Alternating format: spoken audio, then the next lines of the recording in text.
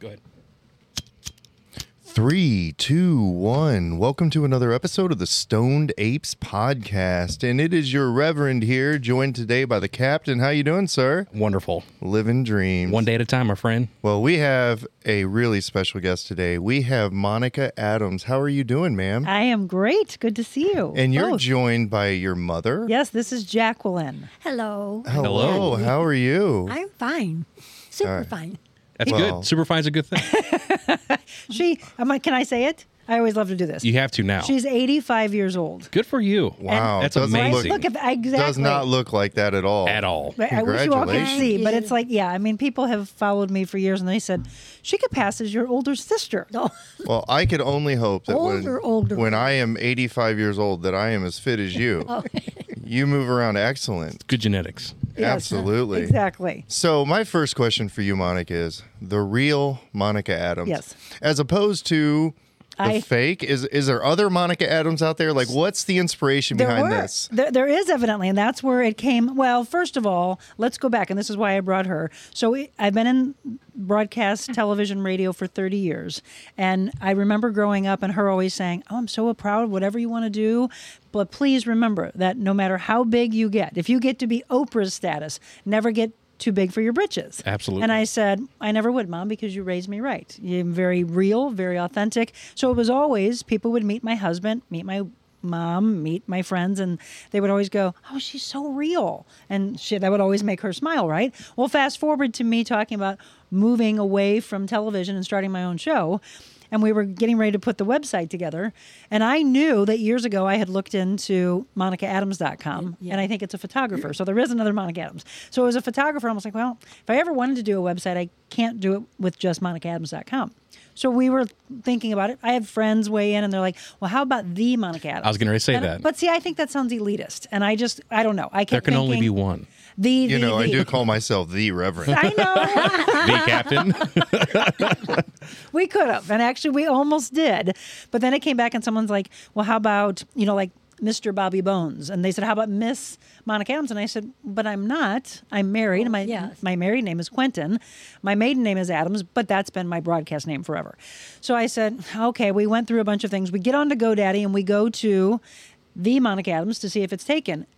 And it's taken. And I said, No way. and so I go, and I hit my fist down on the table, and I go, I'm the real Monica Adams. The real and Monica we all Adams, Look at it each other, is. and see, I just got to chill again. Just got- and yeah. everyone goes, oh, that's it. That's what you have to do. So that's how it came apart. Good And for the you. best Yes. ideas are born. That's Exactly. awesome. So for our viewing audience, you mentioned a little bit briefly, but why don't you give us a background on yourself, who you are, and what you've done in your career and what's brought you to the table today?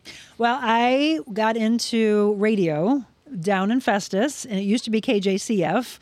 Now it's KJFF. I did about 2.5 years there. So very similar, for those people who don't know that station, very similar to KMOX on a very small market, and that's where you start.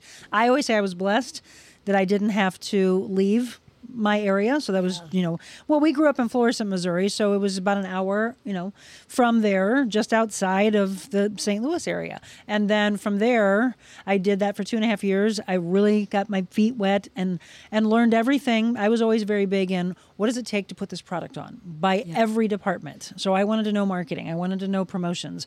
I wanted to know sports. I wanted to know news. We did it all. And I felt very blessed to have that kind of experience. Then I hosted a country radio show in DeSoto for a year, which it was interesting because I was not going to come back down into the area. But as I'm a very faith-based person, and as God drove me, it became, so that's why this happened, and this happened, and this happened. So if I hadn't taken that job in DeSoto, I would have never had my job at WIL for 7 years. I was a morning show host for WIL, and I had run into Bo Matthews, who I love and was a phenomenal afternoon host on WIL for years. He had run into me at like some remote that he did at a Mexican restaurant, and I was just trying to pick his brain, and I was like, gosh, I loved WIL at the time, and I loved Y98. That was going to be my dream, to work at one of those stations. And he said that there was something about my energy that he just really grabbed onto, and I got his information, and I said, I just would love to follow you, and if there's anything that you ever hear, well, he lost my number from what I heard. And so he is with someone, and they're talking about an afternoon job or a part-time job, that's what it was, that was available at the station. And he's like, gosh, I met this girl one time. I wish I knew how to get a hold of her. And he's talking to this girl, and she goes, "Oh, what's her name?" And he's like, "Well, it doesn't matter. You're not going to know her." And she goes, "Well, just what's her name?" And he says, "Monica Adams." And she goes, "You're kidding me."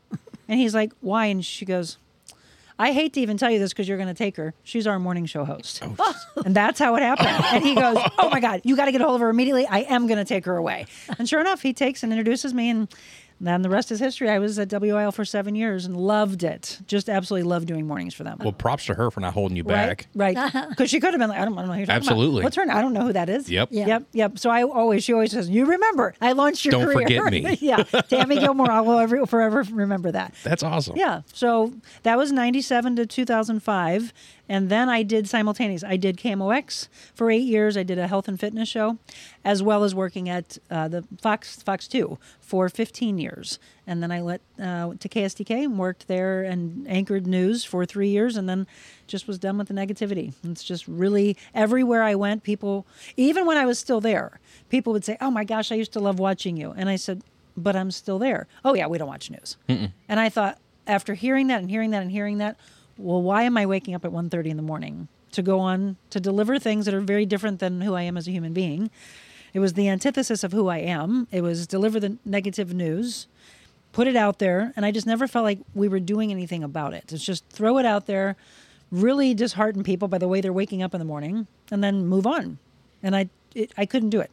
I mean, I'll be honest. I have a no negativity policy in my household, Yep. and we don't watch the news at all, except for the Sunday morning. No, I agree. It's I all quit watching negative. the news years ago See? for the same reason. It's, you can't let that stuff in your brain. No. And, many years ago when I was an undergraduate, I was in a public speaking class, and they had us do different types of studies. And one of the studies that I ended up doing was what media influence has on your mind. And so I did a short-term study just during a semester. But what I would do is I would change what I would play on my way to work from the radio. So, some days I would listen to music, some days I would listen to nothing, some days I would listen to talk radio or whatever the case may be. And then I would just kind of monitor what were my natural thought patterns during that time, when I was at work. Sure. And I realized real quickly that it had a huge influence on just what thoughts were popping into my mind. And that was about the time frame I realized you have to be very careful with the type of media that you allow yourself to have access to. And it pushes you away from that. And then, like you said, modern news is so negative. Well, the problem is it's not news anymore, or I should say it's not journalism. So anybody who actually came from a journalistic background and you had the journalistic creed, you see what's happening in the field now. And now it's literally throw anybody in front of a camera or behind a mic, and they're saying things that are not even in the English language, and it makes you cringe, and you're like, that's not a word. It's not an actual word. That's the slang you say to each other when you're just hanging with your friends. And I would sit there and say, we can't go on the air like that. But all of a sudden, it seems like the standards were just thrown away. Well, it's all about attention and shock value now. Yes. Yep. And that's the sad part. It's all clickbait. Whatever we can do Yes. to get somebody to listen, and I think that's one of the reasons why podcasts are becoming so popular is because they're long form. Right. You get these people in there and you say, well, I'm going to interview, for example, like Boone Cutler, right? You get Boone on here. It's like, what is Boone going to say in 45 seconds? Right. To really get in depth to understand what his mission is, what his message is, you need a long form platform where you can have a conversation. Yes. And modern news just doesn't allow for that. No, and that's actually, if we look over all the years of when I was in news, it was always to the point of, gosh, I just wish we had more time. I wish they would give us more than a minute 15 or a minute and a half. Sometimes they would push it to 2 minutes in order to, put a package together that would be impactful. But I knew I wanted more and more and more, which is why I loved the time I did on KMOX. I had 2 hours to split up into, I usually did sometimes 8, but usually for sure 4 different interviews in half-hour segments. And now that's why I love what you do, what I do. You can continue to go on and go very in-depth. I had Boone on the show for 20 minutes. That wasn't long enough. Not even you close. can't. You're What just a- scratching the surface. What a very unique It's individual. incredible. Phenomenal. Yes. Like, I can't wait till we have him on again.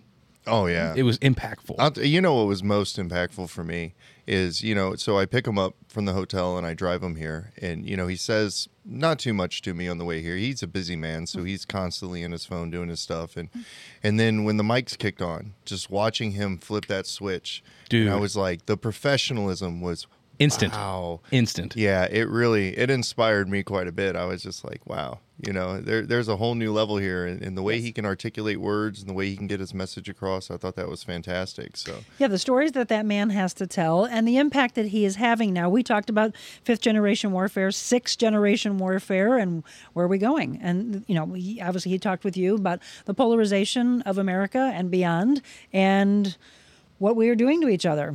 The mind games that we play with each other and with ourselves. And that's what we're talking about with regards to the news.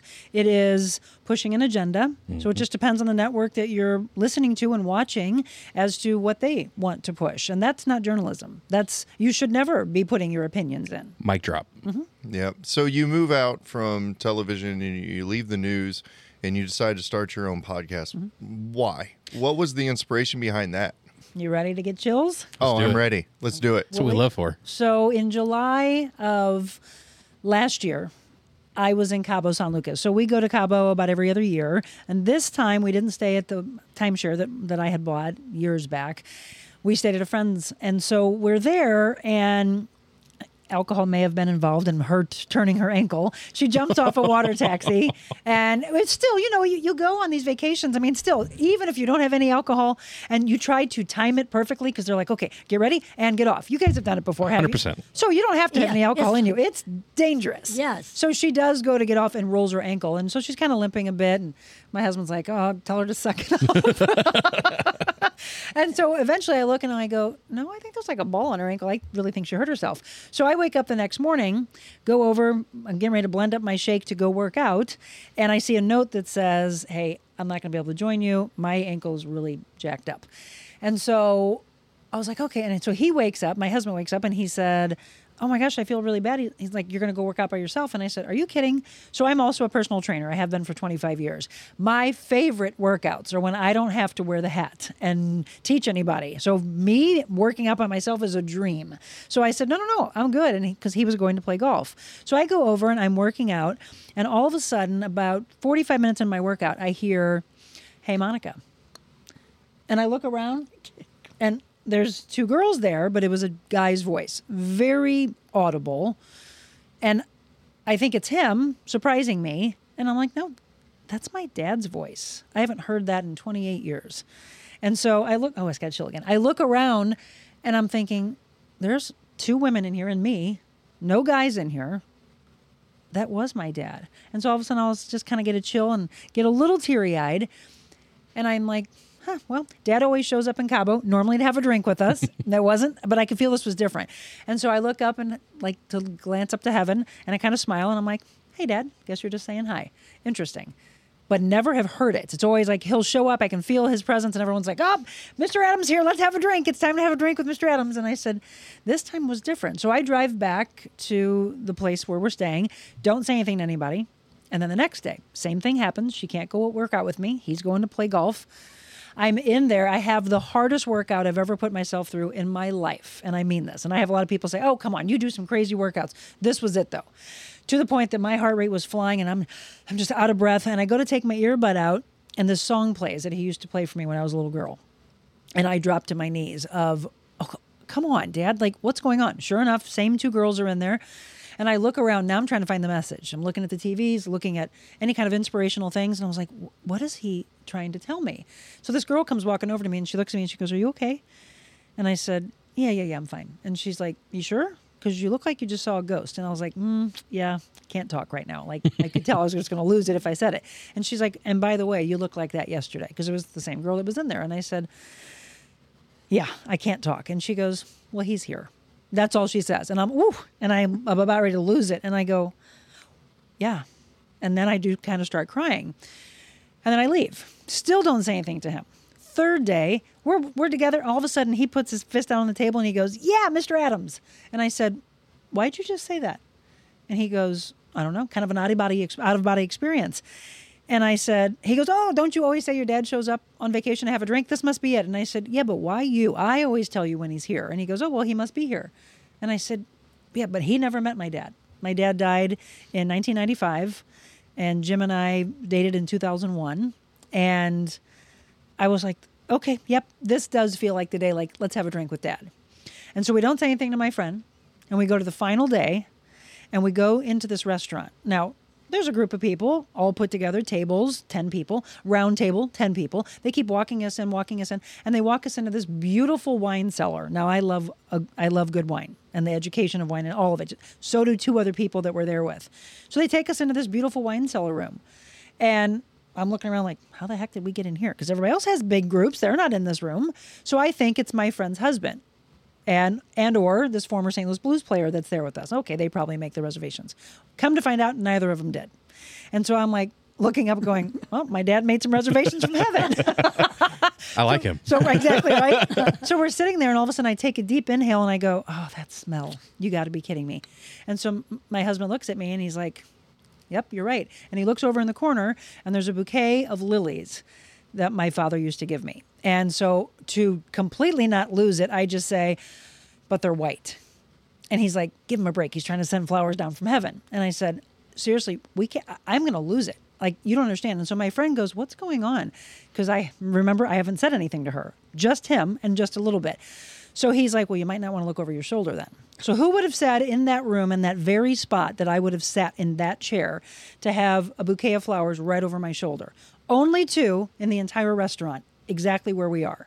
And now I'm like, I got to go. I've got to go to the bathroom. So I walk into the bathroom. Those are white and pink. Okay, not exactly the flower that he gave me until I walk to the bathroom. And all over the bathroom are stargazer lilies. Now I'm crying. This is the first time all week I really cry. I come back, my eyes are all puffy, and he's like, are you okay? And I go, everywhere. Like, that's all I can say is everywhere. And I said, but I don't understand. It's like, it's so upsetting to me. Although it's a beautiful experience, it's so upsetting because I don't understand what the message is. And it's never happened like this since he's been gone, 28 years, 27 years at the time. And so we wrap up, and I'm like, he goes, what's wrong? And I said, I don't understand. Like, I don't know what the message is. And he's like, it's okay. I guess he's just saying hi. I'm like, nope, it's something bigger. And I could feel it. So we leave. We're on the plane. I'm very, very quiet. I don't really say much. We get home, go to bed, and then I wake up. And I say, oh, my God, I know what it is. And he's like, what do you mean? And I said, I know what it is. He just came to me. So he very, very powerfully comes to me and says, darling, I need you to be ready like you've never been ready in your life. And he's like, well, what does that mean? I go, I don't know, but I'm You'll just find out. Lit up. And from that point on, guys, I've never stopped smiling. He, however, my husband, goes into a different pathway because here's what happens. A month later, I'm working for this doctor for the last 4 years. I was training for his seniors, and then he ended the program. So there's some of my salary goes away. And then I'm offered, and this is where my know your value thing came from. Yes. I'm offered a 3-year contract to continue where I was, and it was a gut punch. It was, well, my husband said it was, what was the word? Well, yeah, slap in the face, or he was just like, that's appalling. I would rip that up. And I said, well, I'm not going to go back and be rude. I was raised with class, but I am not going to accept it. I knew right away. I was wearing 5 hats at the time, and I knew other people that were getting larger raises and phoning it in. And I'm like, nope, there's no way. Because what would that tell myself or tell anybody who follows me if I had accepted something like that? Can't roll over. No. So I went back and I countered with what 2 agents that I was considering hiring had told me to counter with. So it wasn't like I was coming up with just some number and just pulling it out of anywhere. I countered, and they were like, oh, we're pretty far apart. And I said, we are, because that's way too low. And she kind of did the head shake you just did. Mm-hmm. But then stopped herself, realizing I just shook my head and I probably shouldn't be shaking my head in front of her. And then they said, well, we'll come back. And now it's in our court. And I said, sure enough. And then I got an email the day I was wrapping up editing a bunch of stuff and thought, okay, great, here's their counter. And instead it was that they weren't going to continue negotiating. Wow. But she sent it in an email, which I thought was very classless. And I smiled, guys. I smiled because at that very moment, I thought, this is what he's talking about. Yep. And I came home and I tell my husband, and now he freaks out, though, because now he's seeing the biggest part of my salary and another supplemental part of my salary. And he looks at me and he's like, how can you keep smiling? I said, because he said, I need you to be ready like you've never been ready in your life. And he's like, well, you don't even know what that means. And I said, I don't, but I'm excited to find out what it is. So I knew that God and my Father would guide me. And all of a sudden it started playing out in my mind. I had branded Monica's Motivational Moments at Channel 5 for 2 years during the pandemic. And I had so many people say, you saved me during the pandemic. And it just made me cry. It gave me chills on a regular basis when I would be stopped and told that. And I thought, wow, just these simple fitness videos I would do, motivational, inspirational videos. And it started to come to me of something I had started with my clients 5 years ago, this whole triangle of life that you're never going to get to where you belong if you don't balance the mind, the spirit, and the physical body. And so I thought, I don't need Channel 5, Channel 2, but thankfully, everything that they gave me the opportunity to do all the way up to that point allowed my following. I will forever thank 5, 2, WIL, KMOX, KJCF, and KDHR. I will always thank them because they taught me the tools to be able to do it on my own and to do it the way I knew I wanted to do it and do it powerfully. And so I start putting it all together. I launched the website. I start putting the idea together of doing a show, starting with a phone at my house, and that's where the following came. And when I started putting out there the importance of mental health and saying it's okay not to be okay, people came out in droves. And we doubled my following from the moment I left January 2nd to now. And it made me realize that's what the world wants. Absolutely. That's a So beautiful it's been a story. beautiful, yes. And he continues to guide me. He has shown up every day from middle of July of last year, and he's never not been here. Every day I feel him. And it's eerie sometimes, but it's really beautiful. But talk to have about a him. confidence booster, too, knowing that you have that backing. Yes. Spiritual or whatever being you want to classify it as, he's there. Yes. I mean, that's an armor around you. And there's a lot of people that may not agree. They're like, oh, that's They don't probably have to. Correct. Yeah. I don't, and it's such a beautiful place to be to say, I don't care if you believe it or not. I know. I wouldn't be where I am right now if he hadn't got, I mean, where did it come from? Why did he say, I need you to be ready? Why did he audibly, hey, Monica? I mean, I heard it all. So what else can you chalk it up to? There were 2 women and me, not a guy. They didn't say anything. So I know. And then I know that he continues to guide me. And, you know, I had a blood clot. That's another big story when I was 19 years old.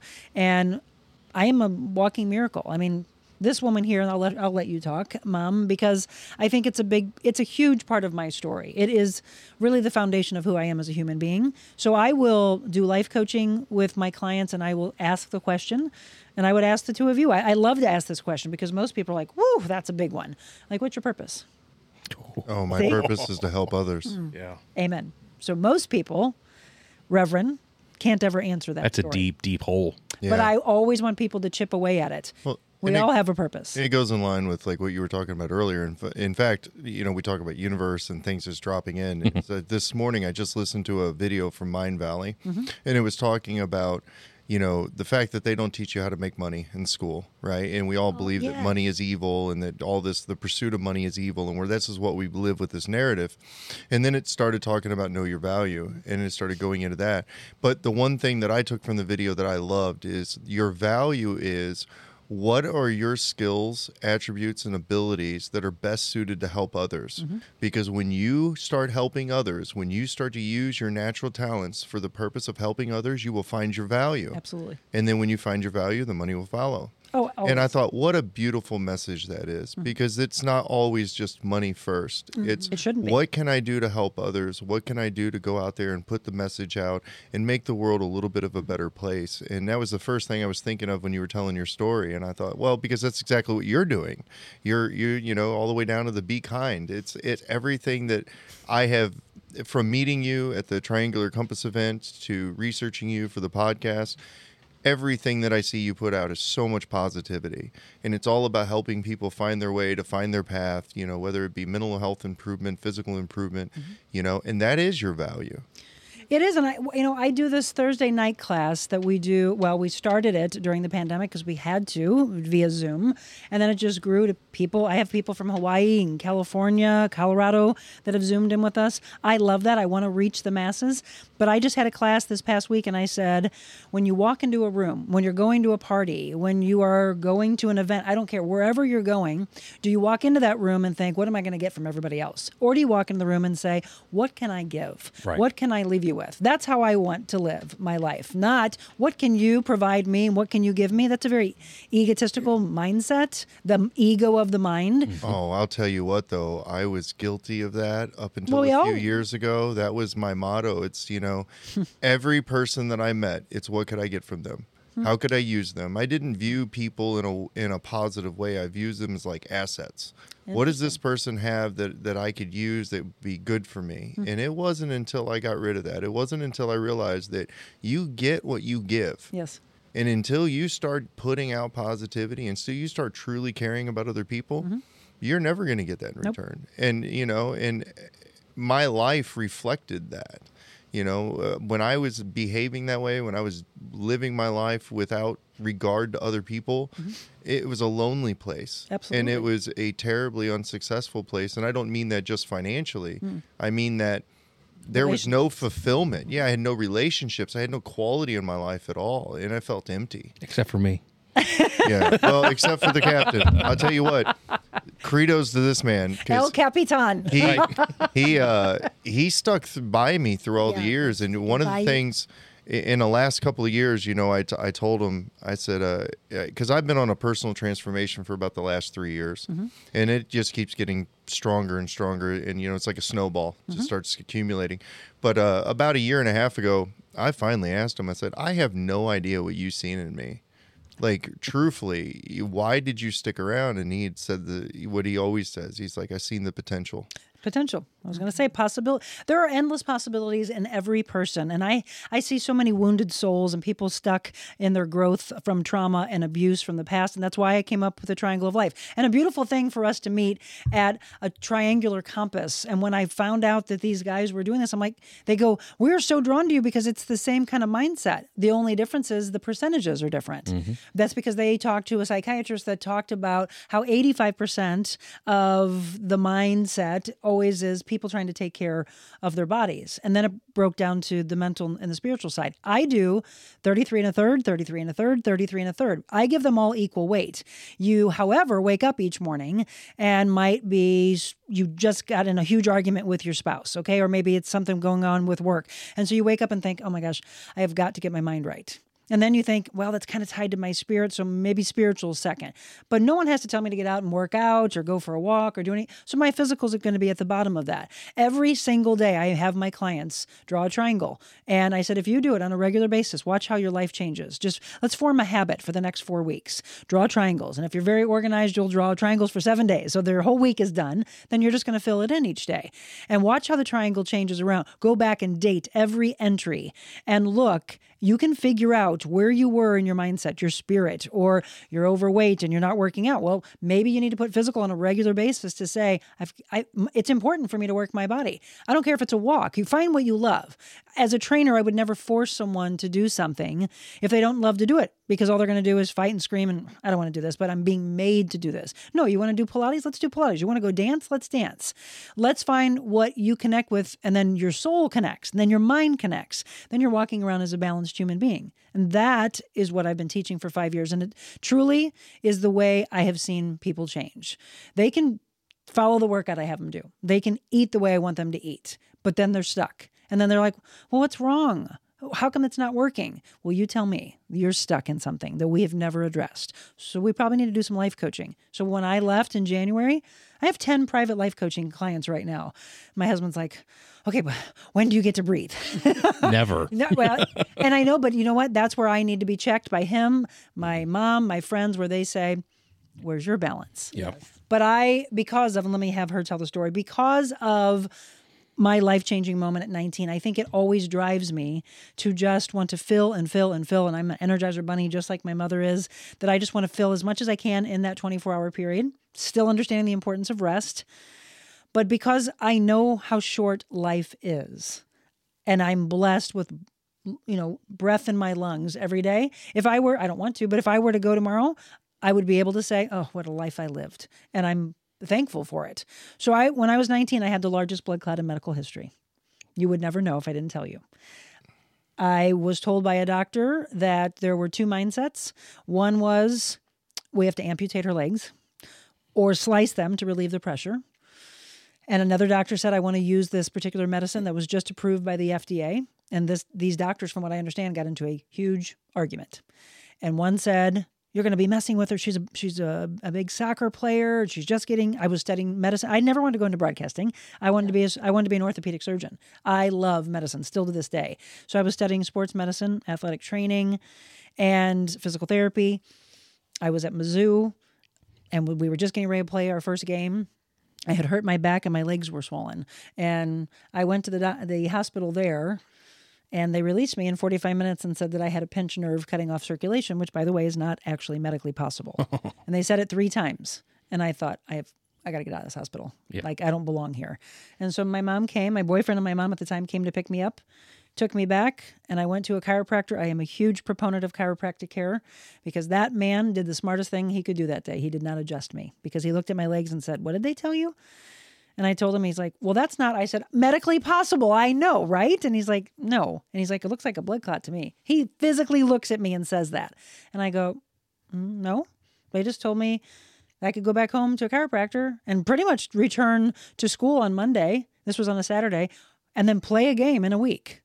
And I'd be dead, folks. I was like, you should be dead then. I should. Yeah, that's Or I incredible. shouldn't, because God decided to save me. And that's how I've always lived my life. So I end up, you remember those old jets you put into a tub, like a hot tub? It was like, Oh, yeah. My mom put me in that. They had one. And just to try to relax my back, because I had hurt my back. And 20 minutes later, little bell goes off. She comes in to get me, and I have a huge lump that now is on the inside of my leg, beyond the fact that my legs are swollen. Because without us knowing, I do have a blood clot, and it had broken it up in the jet. But she doesn't know that. I don't know that. She screams for my father, and they take me to Christian Northeast Hospital because we were up in Florissant, and they admit me. Still don't know what the heck's going on. And they say we may not ever know for another day, week, month, year. We may never know, but we're going to keep trying to figure it out. And that's what they told me at 6 o'clock the next morning. Well, yeah, the next morning, right? He had said that. And so he runs out. Sorry, he leaves, and he comes running back in, and she's on the phone with my best friend's father, telling him, like, hey, they admitted her and don't know what it is right now. And the doctor comes back in, and what does he say, Mom? He said, she's got the largest, or something like blood clot, or we've got to get her into, I don't know if it was like Special surgery, procedures. a procedure. So it was getting urokinase. Urokinase was the medicine, yes. What was the But they medicine? do not use it anymore. Yeah, because they said it was so dangerous. But it was a thing that took care of her. And so it was watch it, and she was on that medicine, and they just watched it so close. And this your doctor, even though they say it's the worst thing now, wouldn't want you to have it. It was the thing that did clear it up. And, Well, this is what our belief is. yes, I understand now why they don't use it, because it does break the clot up, yeah, but it shoots it. So they would never use it. It was called urokinase. And I think the funny part, she always says, you're always making us laugh. So the bags were $500 a bag. Yeah. I remember the very last day, once I'm actually getting ready to leave, and there's like half of it left. And they're like, we don't need any more. I'm like, you just threw $250 away. I'm like, I don't need any more. But yes, they do not use it because of that reason. It shoots it. Well, Yeah, it could- the 4th day I'm in intensive care. This is the part I want you to tell. yeah. This is they were saying that. Well, it could be that she's going to have her legs, slit to let pressure in the blood, or amputate. And I'm a religious person, and I have a holy picture of St. Jude. And I come into her, and I put St. Jude on her. And she said, "What is that?" And I go, "Well, it's just somebody that's going to help you." And she said, "Well, what am I, an impossible case?" And I go, "No, he is just here to help you." But I swear it was St. Jude that came through and helped her, and we got through this. And she's all, But before she did that, so they had said in the beginning that they were wanting to amputate. Yes. That doctor asked for 24 hours. Let me try my way. And what I understand is that one said, you're playing with her life. One said, well, but she's at the top of her, athletic career. She's got all these dreams of what she wants to do. And he's like, but she may not even be here if we follow what you want to do. And thankfully they gave him 24 hours. Otherwise Yes. I would have been an amputee. My whole life would have been different. That medicine does start to break it up. The 4th day, though, when she did the St. Jude thing, my father and my mother were walked into a room where you were told that your loved one's going to die. Or this could happen and she could die, That's what from what you said. And I'm hearing it on this side of Yes. my brain. On this side, I'm going, nuh-uh. St. Jude, I know you're going to take care of her and she is not going to die. I know she isn't. So I remember her saying saying, the story of, what's going on? you have a doctor saying something and you're either going to take it as Bible Yeah. or you're going to say, I Nope. don't believe that. So my dad did stay in the room from what she said and listened to everything the doctor was saying. And she said, not my daughter, not today. Like, is there anything else you need to say? And, from what I understand, my dad was like, well, Jackie, you got to listen. And she's like, my daughter's not going to die today. And here I am, right? So by everything medically, I shouldn't, because on that fourth day, the medicine did shoot up to my heart and lungs. And I should have been dead. So when you say shoot, can you? It broke up. broke The up. medicine was breaking the clot up, Okay. but clots can move. Okay. And so it So shot the up clot was to just your- shooting That through would your have been body. it would have been a pulmonary embolism. Yes, Okay. correct. I'm on. Correct. I'm on. So page. for those of you medically that would listen to this, the blood clot was in my inferior vena cava, which is a vessel that leads off your heart, and it went down, split at my femoral arteries all the way to my feet. It was a massive blood clot. Haven't checked, but it was the largest blood clot in medical history. And here I am to say I have nothing that would no scars to show it. But why do you think I came up with the triangle of life? Because it scarred me spiritually and mentally I can't go back and play soccer. I have to be monitored in St. Louis for 2 years. I can't go back to Mizzou. I can't go into what I thought I wanted to go into. Okay, well, I'll take all these electives to transfer. And so I was, and I had an extra elective to take. And what do you think it was? No idea. Broadcasting. Oh, For the heck of it. you led me right to that. You could have hit it out of the park. I was missed. I was never a baseball player. So yes, it was like, oh, what the heck? I was always a big fan of Karen Foss, who was to me is the queen of St. Louis news. And I thought, oh, it's interesting what they do. I'll take it. I had no reasoning to go into it, but that wasn't my choice. So I was guided to this career. But all the studies I had done with my sports medicine led me to my training. And I think it's what makes me, from a scientific side, a very good trainer. But it's the heart and soul and the caring side that I think really makes me the trainer I am. Well, I think what I like the most about your particular triangle of life theory is the balance. Because, mind, body, spirit, most people think of martial arts. And I'm a 20-year martial artist. And so I've done Muay Thai, Jiu-Jitsu, and then I did mixed martial arts back in the day. Never really did too much like karate or anything. So it's always been kind of fighting sports. But people don't realize how much of that is mind, body, spirit. Your body is what learns the techniques, and you get out there and you learn to fight and you learn to do the techniques, but that's a very small part of it. Sure. The other part of that is you have to have the mental fortitude to push through when things aren't going your way. Absolutely. Right? Because that's the first thing that you learn when you start fighting is you always lose. So your first 2-3 years of any type of combat martial art, you're basically just getting beat up the whole time. Fact. And it takes a lot of mental fortitude to push through that. To get back up again. But back up and then hang when in you there. realize that, you get a little bit further down that road, and it's like, not only do you have that, I had a situation ended up being really life-defining for me. And so I was ex-military, and I went to Iraq, and I got out of Iraq, and then I came out. And then, so there's several things that are important to understand here is when you're ex-military and you've been to war, people assume you're tough. Okay, they assume certain things about you, and then what happens is if you don't test that, you really never kind of figure that out. And so when you're in the military, they make you do everything. So all of the stuff that I did in the Army, no matter how cool it may sound, really was because somebody was screaming and yelling at me the whole time, right? And so then later down the road, I get into martial arts, and when I first started, I started in karate for like 2 months. And my college schedule changed, and they said, well, we have a kickboxing class. Do you want to go to that? And I thought, I did some boxing level stuff in the Army. No, I don't want to go do that because that did not end well for me. I'm only 5'7", so it was like, there wasn't really a lot of interest that I had. And so I ended up going. But when I first started that path, that was the first time that I ever put myself through some seriously difficult physical and mental trials, but this time on my own. Nobody was making me do it. So like if you're in the ring and you're fighting and you're getting your butt kicked, like you can say, I'm done. Yes. Right. And so fast forward that I'm training at this place I had this guy that I was training with. He was a monster of human, a little bit bigger than your husband, which, by the way, is a monster of human, too. You brought a bouncer with you. Yeah, everywhere I go, I have a bouncer. I was like, you listen to the podcast, obviously.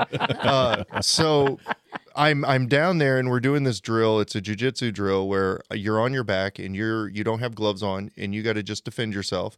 And the person on top is wearing gloves and their job is to basically beat you up. And then you have to use jiu-jitsu to either sweep, get out, or submit. And I was terrible at jiu-jitsu at the time. So this massive human was basically just beating me to death. And I got about midway through the round. And then I tapped out. I was like, I can't take anymore. I couldn't get out. It was just getting the crap kicked out of me for no reason. And the guy didn't stop. And he just kept going and kept going. And then the buzzer went off and he kept going.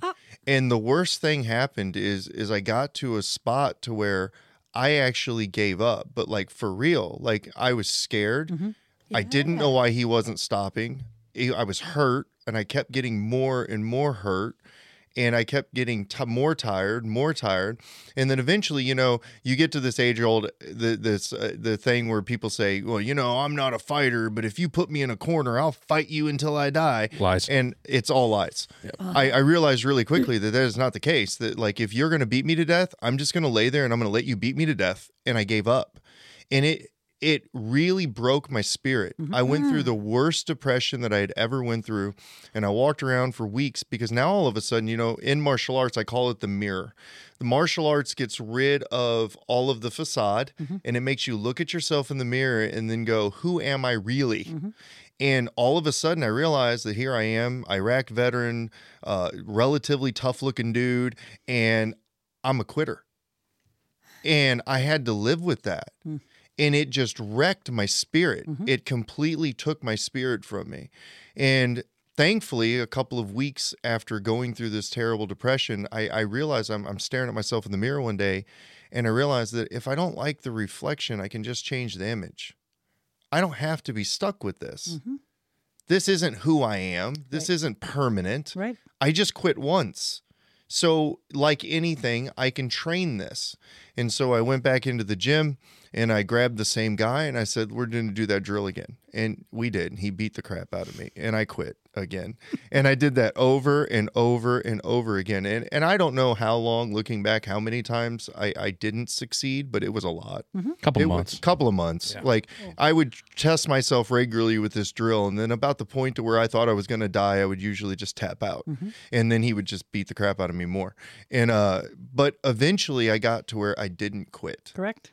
And then once I did that, that's where you learn that the spirit of the fighter is as important as the mind and the body of the fighter. Yes. And the confidence that gave me as a fighter, once I realized that win or lose, you're going to have to kill me. Yep.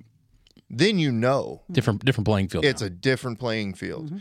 And there's such a strength in that. And that's when I started practicing spirituality. That's when I started practicing strengthening my spirit, not just my body and my mind. Yeah. And so I think that plays beautifully into what you're teaching people, is because you can be intelligent, you can be powerful, but you also have a spiritual side of you. And for me, I've learned it's being humble. Oh, I love that. That's one of my favorite. Humble and blessed. Two of my favorite words. Absolutely. 100%. You know, one of the things that I found very powerful about the show that I'm doing is looking at, one, the demographics, two, male, female, the reach we've had. And I've had a lot of people recently go, probably more women. And I said, no, men. And it's the silent and then the ones that decide to speak. I have a guy right now that's a veteran. By the way, thank you for your service. He will write to me and say, Monica, you have no idea how much you're healing. So when he first wrote just one sentence, now it's paragraphs that he'll write to me. I wish I was able to be in front of people in a panel to actually get the instantaneous feedback. Instead, it's the writing. And I'm just like, oh, I can't wait to meet you. He actually wants me to come and do a show. He said, I'm close to the JB Bridge. Would you come there? He is... he was in a wheelchair. And then he said, I want veterans to come and be there at that show. Would you come and do a segment with us or a live show with us? And I said, all day. I would love that.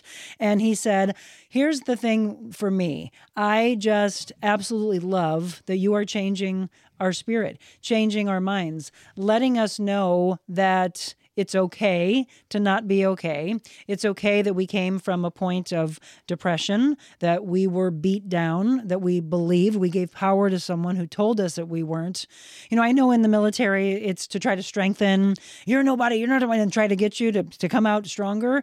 But I think sometimes when you take the uniform off, you tell me, when you take the uniform off and you hear all that noise from before, you go, was I really not anybody? Am I not who I really think I am? And then it's the trauma, and then you get stuck. And then I wonder in the military if it's like my husband's profession as a police officer and firefighters, anybody, first responder, military, that you come back when you don't address the problems and you don't speak about it. And a lot of the guys, and why I said I'm so happy to see that it's 55% men, and then the women fill in the rest, and kids as well that are watching and listening.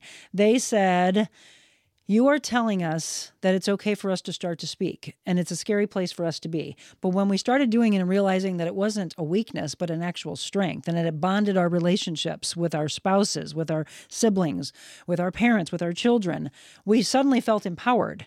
And I said, that's what I want. Now, do you understand why I walked away from what I did? Because I was saved at 19 years old in my belief to change the world on a massive scale. I was just building my following. And then it became this. I want men, women, children to speak of the problems that the path that they've walked to get to the path that they belong on. Well, you touched on so many things and I'm going to circle back to a couple of your points. Please. Because one, you talk about the negative talk in the military. Mm-hmm. I have suffered from cyclical depression almost since I left the military. And that voice that brains me to depression is a lot of the talk. You're told that you're no good, you're a piece of crap, you're this, you're that. And you start to believe that. Mm-hmm. And then you start to really embody that and kind of go on. It wasn't until later in my life that I started to rewrite that narrative. And then my experience this past weekend is all but kind of just got rid of that for me. But it's I don't even want to call it an effective method. It's a method for training people to do things like we do in the military. But I think that there are better methods, right? And one of the things that I wanted to touch on there too, because you talked about speaking and we talk about masculine traits, right? And you get into a lot of men, and this past weekend for me really showed that. The amount of sharing, the amount of intimate detail. I had an experience where these two guys that were with us, we was in a veterans group and we were at this mental health retreat, right? And the two of the guys that were there were just legitimate war fighters. Mm-hmm. I mean, and you could see these guys, you could feel it from across the room. I walked by the one guy and I was just like, warrior. Like you just knew. And we go through the experience and we're all sharing and I had started becoming afraid. And so a little bit of background, I went south to an ayahuasca retreat and I did the ayahuasca on Friday, which went great. And then I was really kind of scared to do it again, not because I was scared of the experience, but because I was scared that somehow it was going to change the experience. And I had such a good experience, such a beautiful experience that I didn't want to risk that going another direction. It was like, this is the memory I want for the rest of my life. And I just don't want it any other way. Sure. And then the second night came through and I decided to take a smaller dose than I did the first night. And I really started dealing with a little bit of this FOMO and I was beating myself up a little bit. And then one of these guys that I'd mentioned, we were doing the recant and he was like, man, after that night, he was like, screw this. I want to get on a plane. I'm going home. He's like, there's no way I'm doing this. And this other guy that was with him shared it. He was like, yeah, I was convinced I wasn't going to do it again. And it was their willingness to be so open, to be so vulnerable, to be sensitive. Because I look over and it's like, obviously these are tough guys. I don't care how tough I look externally or even as a fighter. I still sometimes question my internal fortitude. Sure. And I'm like, I know these guys are warriors, special teams, warriors. And I'm like, this guy's like, I'm getting on a plane and I'm leaving. And then I went, oh, I don't feel so bad now. Like, like all of a sudden I'm like, I'm not so ashamed of myself right now because these two bad dudes just said they wanted out too. Tap out. But the sharing that occurred, being vulnerable. Men don't do that enough. I know. Right. And when I listened, and that brings me to my next thing that I wanted to talk about, because women do. And when I was listening to the podcast that you did with your husband, one of the things that he had talked about is how influential you were in his life, having a strong feminine energy. And if ayahuasca teaches you anything, it teaches you a little bit about the divine feminine and how nurturing and how amazing that is and the strength that is there, right? Because it can be both a beautiful experience and just like your mother, it can also be a very firm experience. And, I'm a lot more scared of my mom than I am my dad. So Aren't we all? aren't we all? Like, let's just call that for what it is. But that is one thing that I really want for the world, and I think we're starting to embrace it, is to really start to understand the beauty and the power of feminine energy and how important that is. And I was thinking about that when you were telling your story. I was like, that's what people are getting. You're a very strong woman. You're a powerful woman, but you're also sensitive and you're vulnerable and you allow yourself to just be out there to help people. So it's nurturing. And I no doubt that that's helping people. I think that's just absolutely beautiful. When you said it too, it's okay to not be okay. Yes. 1,000%. And a lot of guys, our generation, they don't see that. I mean, my dad was a hard ass growing up, and it was not okay to, I'm going to say, be a wuss or a wimp, or you man up. You bury that and just keep moving forward. And we did it wasn't ayahuasca, it was a hape ceremony. It's like the way he explained it was dip your toes in ayahuasca, because I was going to go as well, but my work just didn't work out. And I had a phenomenal experience. And I unburied things from when I was 9 years old. And I'm like, that's when I was 9. And I'm experiencing this. What is after that? So I was 9 years old when I buried my first thing, where I was not okay. That whole crap that men don't cry. Shut up. I bawled my ass out there. We are all human. Yes. Yes. Right? Short of our sexual genitalia, the human experience is relatively the same. Yep. Agreed. I feel fear. I feel sadness. I feel pain. I mean, there is nothing about me being a man that makes it any different as far as my human experience goes than it does my wife or my children, my daughter. I think it's so much strength. And although everybody wants to look at the pandemic during that 2020 to 2023 time period of so many horrible negative things, again, we're sitting here saying, I'm trying to find the positivity. There is huge darkness. There are people in deep caves trying to look for a pinhole of light. And if you even see a pinhole, there's what? Possibility. Yep. Hope. That's out Absolutely. there. So find the pinhole that then becomes a quarter size that suddenly opens up a whole ray of sunshine, and you're like, oh my gosh, I was, again, that's why I love journaling and putting the date down so you can look back going, wow, I was going through some really horrible things. And then look at how my life changed. So it was possible. Somebody believed in me at that point.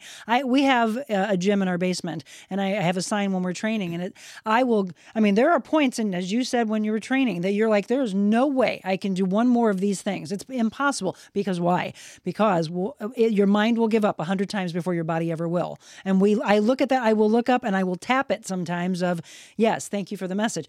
I've got it in me. I got to watch my heart. I've got to be careful. I got to be smart and be your own health advocate. Understand, be trained by someone who knows what they're doing. But yeah, you've got more in you. Push a little bit more. It's a fascinating thing to see where you can take See, it. though, I don't know if you should, because when I heard your Cabo story, I'm like, this woman just crossed the veil. Like, you may have actually died in the middle of your workout. Like, That's what happened. I think that there might be something to that. You're like, my heart rate. I was like, was it beating? Yeah, High score. barely. It was so high. You win. Exactly. No, guys, I think I'm so glad that both of you, my husband did that day on the show. What I get chills on a regular basis, and I've already gotten them here. I don't know if you have, Mom, but I mean, at one point, very freezing cold as you were telling your story. And I thought, yes, see, people listen to this, because here you are. Yes. I remember seeing you on the panel. I'm like, that guy's a badass. I could just tell. And then I thought, I don't know if he's going to connect with me. And isn't it amazing as human beings, we go, oh, I wonder. I always get people, don't assume. You never know what someone else is thinking. One of my most powerful things when I do my motivational speaking is, and this more so happens, now we'll flip. Now it happens with women, where a woman walks in the room, and this is usually where they all laugh. A woman walks in the room, and 3 or 4 girls can be sitting together, and they'll look at the woman walking in the room, and they may be thinking, oh my gosh, she has the cutest hairstyle. Oh gosh, her eyes are pretty. Oh, she does her makeup really well. Oh, I love her jewelry. Oh, that handbag. Oh, look at those shoes. Wow, she did it head to toe. And the woman walking in the room thinks, oh my God, I knew I shouldn't have wore this today. Oh my God, I'm fat. What is wrong? I've got so many wrinkles. Assuming, judging, so they think, and it's not. There's actual kindness on the other side here, but we are assuming in life, and that's what breaks down, and you never get the path to be open to a person that you probably really should be in your life. You were there, and I was like, this guy's a badass. And at the end of the panel, you come up to me and we talk, and I was like, isn't this a beautiful thing of someone that I didn't know? Was he going to be receptive to what I did on stage? Was he going to, because I didn't get, you didn't hear what we talked about before the panel, but interacting with Boone and Boone Cutler and Tim Jensen that day, I was, for the first time in 30 years, I told my husband that I never in 30 years have done more research than I did for that shoot that day, because there were things I was like, this is way out of anything I've ever known. I am so glad you said that, because when I watched you on stage that day and you had your sheets and your notes and you were hitting all that stuff, doing this as a podcast and, essentially journalism a little bit, right? Oh, absolutely. And I was just like, that's what professional is? I was like, oh man, I'm screwed. I got you covered, buddy. I was just like, wow, I was so impressed. Thank So you. yeah, that was intimidating, but It was intimidating for me. My manager actually, and she made me cry because she called me and my husband later that evening, and I had just left her. I mean, it was a long, long shoot, and I had just left her, and I'm like, you missed me already? I mean, you've been with me for 10 hours today. And she goes, I wanted to tell you something, and I want you to put me on speaker. And she said, I've known you for a long time. I've trained her daughter since she was 14, and she's 26 now. And she said, I've watched you train. I've watched you on television. I've listened to you on radio. I've never been more proud of you than I was today. And I'm like, it was almost like my dad was speaking through her. So I started to tear up a little bit, and I go, wow, thank you. And she said, no, and Jim needs to know this. She said, I saw greatness today. And I was like, woof. I mean, it took my breath away. And she goes, Monica, you were thrown into something that's way out of anything that you've been around, and you handled it like a pro. And it meant the world to me. So Lori, by the way, thank you for that. And all it did was light another fire of go another level, Monica. Never let anything intimidate you. Keep the momentum growing. Yes. Yeah. Yeah. Exactly. And facing your challenges and moving. Right. I want to circle back to something, because Please. you just said when you talked about women, and I think that I think women can be the most accepting people, and they can also be some of the most vicious. So this goes on both sides of it. But one of the things that I learned, and especially again, the experience that I had this weekend going to the retreat may have been the most life-changing moment I've ever had. I woke up on the third day feeling like a new human, viewing the world through a different set of eyes. And one of the things that I took from this was loving others the way that you love yourself. Once you realize that we are all part of the same energy, we are all fragments of the source, and that we are all connected, and that we are all here to share this experience the way that it was designed for us, it did a couple of things for me. One, it allowed me to shed the guilt of being me, right? And I think that all of us kind of suffer that to a degree. It's like you feel like that woman, I shouldn't have wore this, or I shouldn't have wore that. And it's like, once you realize that you were designed to be here to serve a purpose, to live this experience, then you don't really have to question those things, because as long as what you're doing isn't hurting somebody else, I have just as much right to share my experience as he does or as you do. And so I can have that freedom of my own individuality. And then when you tie that to the idea of, you also realize that everybody is a fragment of the source, and that we're all intimately connected, and that you can love another person the way that you love yourself. The most beautiful thing this weekend was, and again, this was an event full of warriors. This was men and women and some guys that were like, I was intimidated, I'd even told my wife, I said, after that one guy shared, I said, man, I'm really glad he said that, because I don't think I'd want to tangle with that guy, but it allows you to just say, one of the things that I've struggled with over the last couple of years is looking at another man and saying, I love you. And this weekend, it was all love. Like there was a moment, there was a guy, he was sick to his stomach and he was throwing up. And I just felt compelled. The spirit just came over me, and I got down on my hands and knees and I just started rubbing his back. And, you know, at the end of it, once he was done, I just gave him the most warm embrace. And for me, this is not normal, because this is the way I would have embraced my wife. Right. This is the way that I would have rubbed her back, or my daughter's back, or one of my children. This is not an embrace that I would have given to another human being outside of my circle, because I've always been kind of standoffish, especially when it comes to showing emotion and feeling. But the connection that we shared this weekend, because of that openness, because of that realness, you know, all of the people that were there said the same thing. We formed a bond this weekend that's stronger than the bond that we formed when we went to war with people. And I never thought that would be possible. Like the guys that I served with in Iraq, I have a stronger bond now with those gentlemen that I met this weekend, because of the authenticity and the realness and the love and the compassion and everything that was shared. And it just makes you realize that this human experience can be so much different. And when I come back to integration back into this world, right?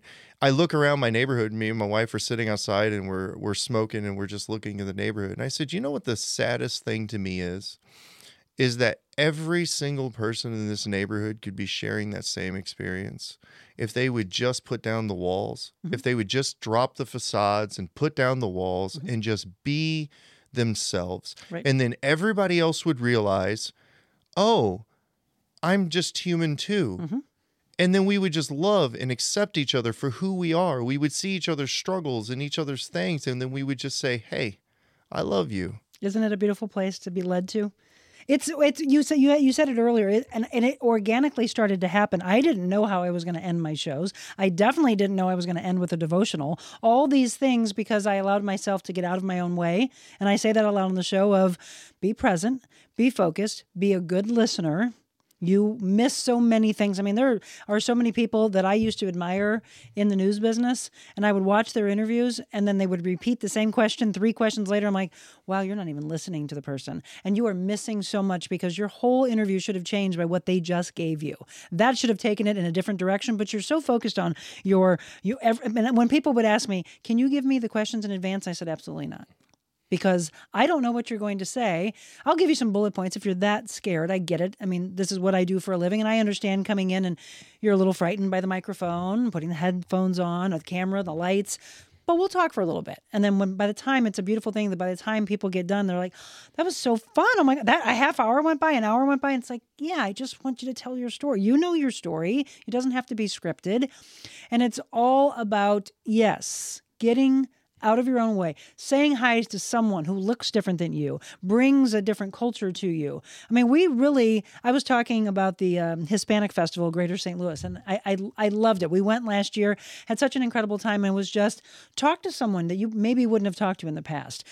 Wait to see what's going to happen on the other end of that. You might be really surprised. They may end up turning into your best friend. It might end up being someone that you start dating. I mean, you don't know, all because you really shuttered your life into a very narrow path of, I'm only going to talk to someone who looks like me, thinks like me. What a boring life. That's boring. Exactly. It's a boring life. You know, going on the same thing with the bullet points, that kills the whole free-form conversation. I don't care about the product. I care about the person. Right. So we're not being malicious with what we want to try to figure out or have a conversation about. We want the best of you to come out, and we're going to do what we can to make that happen. And I think if you make a qualified list of this is what we're going to talk about A through Z, that is the most boringest conversation that you could possibly think of. No one wants to listen to that. No, not at all. And I wish more people would understand that. I love what you just shared, and I hope that many people get a lot of things out of the conversation we have today, but I hope a lot of men hear what you said. Go back to the interview that I had with my husband that day. He was absolutely right. He said there are people that he was involved with in the past. It may have been friends. It may have been people he dated, whoever, that would have never gotten him to talk. I said, I love you so much that I want to take care of your heart, your spirit, your mind. I'll work out with you, the whole balance aspect. But what will damage this relationship is if you don't trust me to be there and have your back. I know that you both, all of you, that have been in the fields that you're in have seen things that we will never understand. But we're here to listen. And that's the most beautiful thing you can do, is just sit and listen, because sometimes I think you just need to speak and then maybe just be held. And one of the things I've told him is, you're in it right now. You're still in it. He says he'll retire in about a year and a half. And I said, but then what? When you're not putting the uniform on, you don't have the habitual aspect of, I'm going in, I'm the serving and protecting, and this is what I do. But then all of a sudden it's not. The day that you don't put that uniform on, you're not going through the structure that you're used to. Then what happens? Then does it all come rushing like the force of a wave, and you never addressed it? That's the dangerous thing. So we have broken down things that he's gone through. I'm sure there's more, but see, he's with the right woman, because I will be there for him. And I love the fact that you just went into a retreat. One of the things I want him to do, because we talk about what are you going to do when you're retiring, we have already went to the idea of who's taking care of each one of you. I can be a life coach and a counselor, but I don't know what you've done. So you to come and talk to me, meaning all the other people that I'm not involved with, they're not going to let go and tell me. They will, however, if you stand up there, you show strength in talking, not weakness in letting go. Yeah. They suddenly, as I'm sure you experienced, will, you experienced the same thing that I did, and you're okay to talk about it? So I said, how about a retreat for first responders, for the police, for the fire? And you stand up, and he's like, but Monica, I'm not like, I don't do life coaching. And I said, you don't have to. All you have to do is say, dude, and guys, girls, we're not okay. And this shit that we've seen and experienced, we got to talk about this. Or, as he has said, look into it. They retire, and what happens? They become addicted to drugs, alcohol, they get divorced, and suicide. All things we're trying to prevent. Agreed. Exactly. Yeah, those become coping mechanisms for the larger problem, and then you also mix that with the idea that you just lost your purpose. Yes. Right. And then you're not exposed. And one of the easiest things, and it sounds odd, and I'm not an expert in mental health, but I can just speak from my experience. Sometimes the easiest thing to do with dealing with trauma is to keep exposing yourself to trauma. And the military does that to you really well. Like when I was in Iraq, I remember having conversations with people that it was like, I know I've changed. I know I'm different. I know I'm not the same person, but I just don't know why. I don't know how. I don't understand that.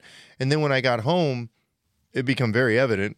Oh, by the way, all of these things changed. So when I think of, law enforcement, like what your husband does, he's exposed to that every day. That heightened state of awareness, that threat is constantly there. So you're going out and you're militarizing yourself every day.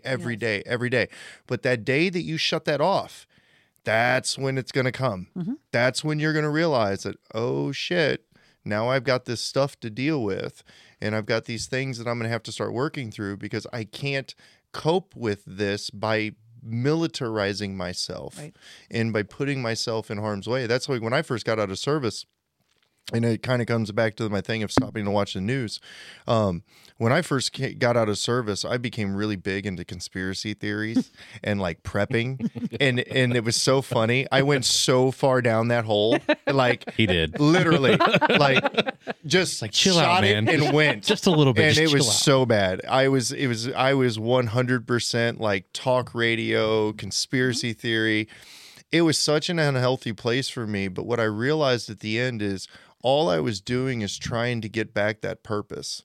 I was trying to militarize myself again, to give myself a purpose. That's why I was buying the guns, and I was loading up on the ammo, and I was prepping, and I was doing everything that I was doing, because I just wanted to feel that sense of purpose again. Yep. And then when I had to realize that this is a very unhealthy activity for me. Yes. And so I had to unplug. It was like, talk radio's got to go away. I've got to just get rid of this stuff. I can't live a healthy life and be living in fear 24/7. I had to put myself into a different space. And so Here's what I think is incredible. You just said something about purpose, but if we go back half hour or so ago when I said, do either one of you know what your purpose is? And you say it is to help others. that is not at all what you thought it was. Isn't it a beautiful transformation? Oh, absolutely. Yeah. Yeah. But Have you thought about your purpose yet? I'm right on. He and I fire on the same cylinder. So my answer was very, very similar, but I've never been asked that question, which is what came from the response, because that's a deep topic, and at the end of the day, it's be a good human. Be a Yeah. good human, and the way I end the show, go out, be anything you want to be in the world. But before you be anything, please be kind. I ask people also when I can tell their body language and they're really, really shy and introverted and quiet and don't have any belief in themselves. I had a woman actually the other night and I said, do you think you inspire? Do you think you motivate? Do you think you can be a leader? And she's like, and I said, I know you don't because I can tell it. And I said, but you are. I have a woman that's lost 78 pounds with me. She's on a mission for another 33 to get her under 200 for the first time since she was young.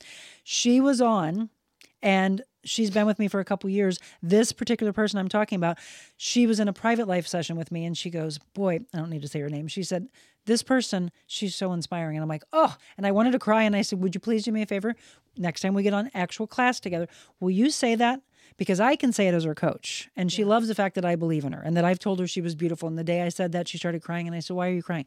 She's never been told she was beautiful in her life. In fact, an educator, when she was younger, told her she was fat, she was ugly. There's no way she was related to her siblings because she's nowhere near them. And that she'll never amount to anything. I mean, think about that. As a teacher, that I don't want to ever say shame because I'm trying to get people away from saying shame on you.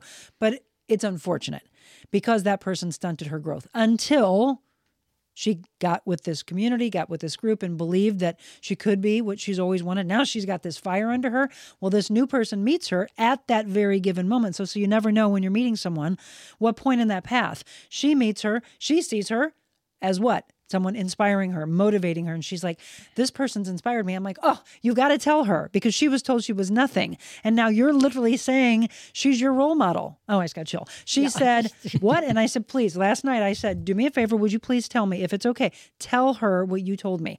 And when she said it, she's like, I'm going to cry. And I said, there it is. This is why we do what we do, because that's life changing, because you are everything you believe you are. Don't let anybody else have power over you. I mean, growing up in the 80s and 90s and I'm going to say the first 10 years of the 2000s, I was always taught that firefighter, EMT, military, and teacher were the most underrated. They deserve a lot more credit than they get. Mm-hmm. And there's always going to be a bad apple. And you can't let that one bad apple dictate how you feel about the entire population, period.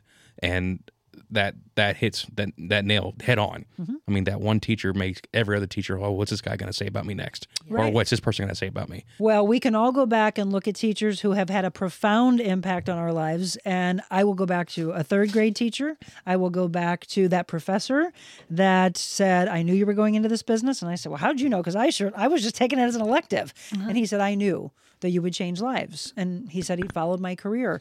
And I mean, what a beautiful thing. My third grade teacher, Mrs. Olish, music, because music is everything to me. I remember these people. I even remember the ones that I thought, I don't really know. They're kind of mean. I don't like them. And then I go back going, oh, you were making me tougher. You saw the possibilities in me. But anybody that's out there that's given the power to change a young child's life, mentally, physically, spiritually, it's unfortunate that you would use your power to try to stunt their growth, because that's what she did. You just gave me the greatest idea. And all I could think of while you've been talking is, that'd be a great challenge, especially for the listeners out there. Challenge yourself with saying something good about someone else. Yep. Mm-hmm. Don't, we always, at least I used to, and I'm not as guilty of it anymore, but I'm still guilty of it from time to time, of judging people for whatever, what vehicle they drive or whatever. We're all guilty of that. Or like, why did you choose that outfit, right? But challenge yourself with finding somebody and then going up to them and paying them an actual compliment. Do you want a story?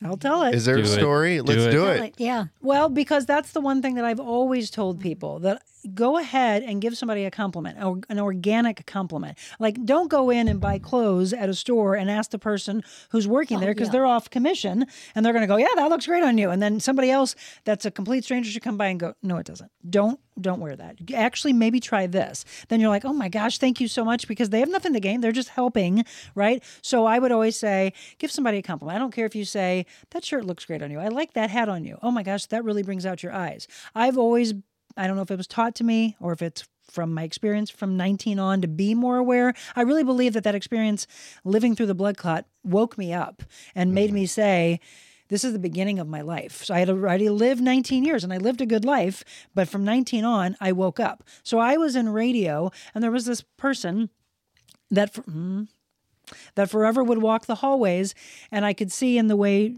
she walked that she didn't want to be seen. right? She wanted to put the mask on so she was camouflaged. But I would stop and say good morning, and I would hear like a mumble, never actual words spoken. And I would say it every day. And it was like I was on a mission to get her to raise her eyes off the ground, shoulders back, chest high, and say hello. And so all of a sudden one day I changed and said more than just hello. And I said, hello, good morning. That blue looks incredible on you. And I wonder why, if that's why I love blue to this day. And all of a sudden she looked up and she went, thank you. And I said, she speaks. And she just kind of did a little laugh. And then she put her head back down. And I said, have a good day, as she walked away. Well, she came in the next day and I said, good morning. And she looked straight in my eyes and she said, you saved my life. And I said, no, I just thought you looked beautiful in blue. And she goes, no, you saved my life because I was going home that day to commit suicide. Whew, I can't tell the story without crying. And I said, what? And she said, you saved my life, Monica. You saw me and no one's ever seen me before. And I said, what do you mean no one's ever? She goes, everyone I know thinks I'm ugly, that I don't belong in this world. And so I thought I didn't. So subjective. I thought I didn't until you saw me. And I'm going to tell you today, she's the CEO of a bank. Good for her. That is amazing. Because she was seen. The power. Because there was kindness shown between two human beings. Exactly. That's what I was going to say. The power of being kind. Thank you. And, another part of that story that I took away too is something that my wife had taught me, is how to compliment. When I was a typical man for most of my life, and she's been reforming me over the years. But like most men do, you walk up to a woman and you're beautiful. You're beautiful. You're beautiful. And she said, don't tell me I'm beautiful. What did you like? Do you like my outfit? Do you like what I did? How did I dress? Or tell me something specific that shows that you pay attention. Right. And man, that really, I grabbed hold of that and I went, oh, yeah. That's different. I should probably do that. Because if you're not paying attention, if it's not like, oh, I like the outfit that you're wearing today, or I like what you did over there, or, I feel you're talented because of this. Just walking over and telling somebody, hey, you're pretty. Right. What does that mean? It's like, thanks. God gave that to me. Great genetics. Yeah, great genetics. It's no different than a woman feeling like, okay, getting the cat call, right? Or the whistles, walking by. Okay, yeah, whatever, guys. It's like, give us something. How are we changing the world? How are we impacting you? How did we make you feel about something? Did we just give you a chill of, are you proud of us for something that we did? Yes, that will help relationships. But the same thing applies to us not saying, oh, you look hot, honey, or you're handsome. Oh, I'm perfectly okay with that. You objectify me all day long. The best compliment I can. His ears rub the walls already. Please don't. How can you fit in the doorway? I push him every time. I have lived most of my life as an invisible, unattractive male. So, you're still there. Let's not get it twisted. I just tell my wife, I said, just objectify me. We're good. Perfectly fine with that. When you were talking about the school teacher and everything too, I got to tell a story of one of my teachers in high school and how he impacted me. And he's probably a bit taller than your husband, 280, power builder, massive man. And I was a class clown. I was a shithead, but I wasn't disrespectful. It was the first day in his class, and I was talking to a friend of mine, and he always stood at a podium, and he stood with authority, and I wouldn't pay attention.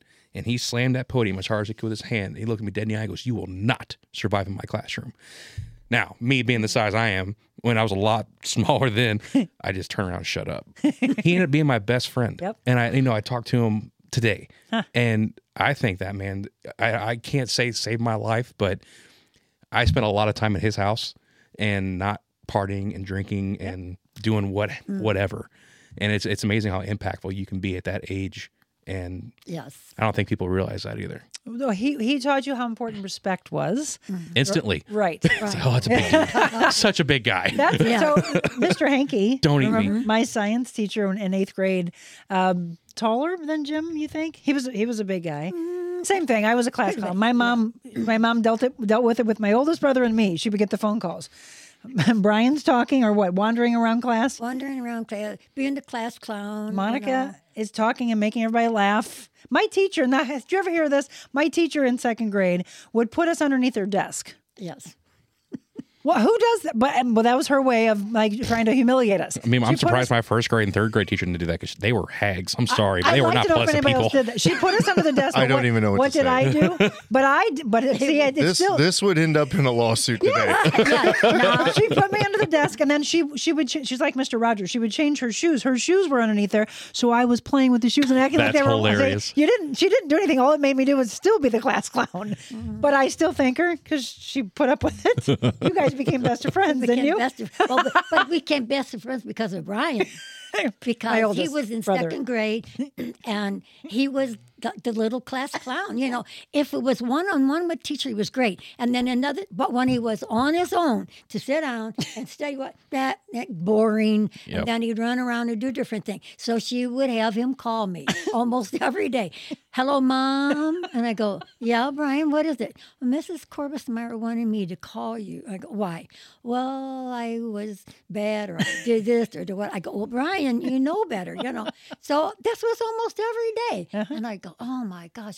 But you know, that was terrible. I said, he would kind of like, he wasn't bad, but she called him a traveler. He would get up because he was just bored with what was going on. They didn't talk about it back then, but that absolutely now would be labeled as ADHD. correct. I'm in that category. Okay, And he but guess says what? that. The most powerful interview that I did, well, there's a lot of them, but in my beginning years was with the author of a book, Right Brain Children yeah, in a you Left said that. Brain World.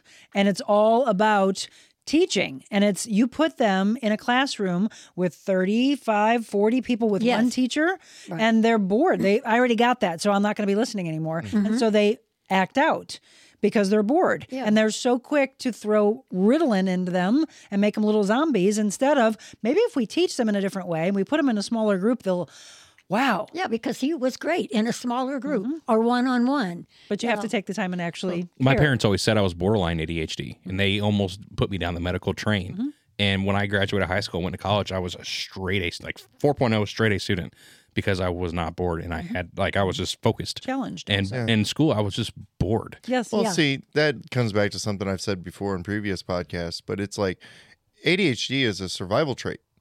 If we are going to be living out in the woods as a tribe, but this is something that we need. I don't want somebody that's just going to be able to sit down and sit still and not go do anything and just listen, you know.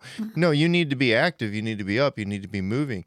You know, we're creating, and we have created a society that really is functioning on a level where it's no longer biologically compatible.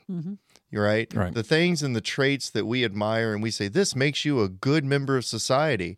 Yes, but society was to collapse tomorrow. I don't want these members in my group. Like, I want a different tribe. Right. You know, this is a real problem. And it's like, why are we... It's taking thousands and thousands of years of survival and training and instincts to get us to this point. And then all of a sudden in the last, 50 years, we're just going to throw it all out the window because we don't need that anymore. Right. And I don't know, man. That's a thing. It's a slippery slope. Right. It Well, is. it goes to like the mindset of when you're in school and you're like, who am I going to pick to be on my team? Well, who's the strongest? Who's, it depends. But I definitely don't want the mindset of an entitled nation that doesn't want to do the work. Agreed. I would never pick you to be on my team. Yeah. I want the blood, sweat, and tears. You're going to go through war with If we're me. going to war, we're going to war. Yes. Yeah. I tell you what, when we talk about fitness, and I'm going to mention this because it was a conversation at our kitchen table the other night. Both of my children, all three of my children now are in high school. And the size of high schoolers and the physical makeup of high schoolers has completely changed because my youngest, who is 14, and he's not a small kid by any means. I don't want to pick on him. He's taller than me and he's a decent sized kid, but he had made mention that he's like one of the biggest kids in school. And I'm like, and where? And he just started high school and he's like, I'm one of the biggest kids in my class. And I'm thinking, okay, well, let's stop this for a second because when I graduated high school, I was 5'7" and about 185 pounds and I would have been considered small. Like I was one of the smallest guys in school. Like short of just getting picked on, like I wasn't considered a big guy at all. Right. Most of the guys that were in the senior class, they looked like they were 35 and they could just go buy beer with no ID, but as you look around now, and all of these kids, they're not active. They're sitting at home. They're playing video games. They're not engaged. They're not doing anything. And so now a kid that is 5'8" and 125 pounds is considered a good sized kid. And it's like, in what world? Right. What's going to happen to these future generations as they get out into the world? Like there seems to be. I don't know. I find it concerning. Oh, Like absolutely. it just seems like we're starting to lose some of these things that are important. These are our like, future leaders. These are our future leaders. And I don't want to, I think it's too often that we are looking at the younger generation and you're like, holy cow. But there's a percentage, it's a smaller percentage though, that will buck that trend. And they're like, well, hey, hang on. Like, we're out here. Yes, I agree. But it's unfortunate that's a smaller percentage of that. Have you all, I have to say this because we said it on the show. Have you all picked up on this? This is happening our younger generation. So if I say thank you to you, what is the words back that you would give me? You're welcome. You're welcome. No, that's not what they're saying anymore. Uh-oh. So my husband picked up on it. We went to a restaurant, one of our favorite restaurants. And then I did it the very next day. I went to just like a casual, healthy fast food kind of a thing. And it was the same comment by two different people in two completely different. My pleasure. No. Well, that, it would be okay. Yeah.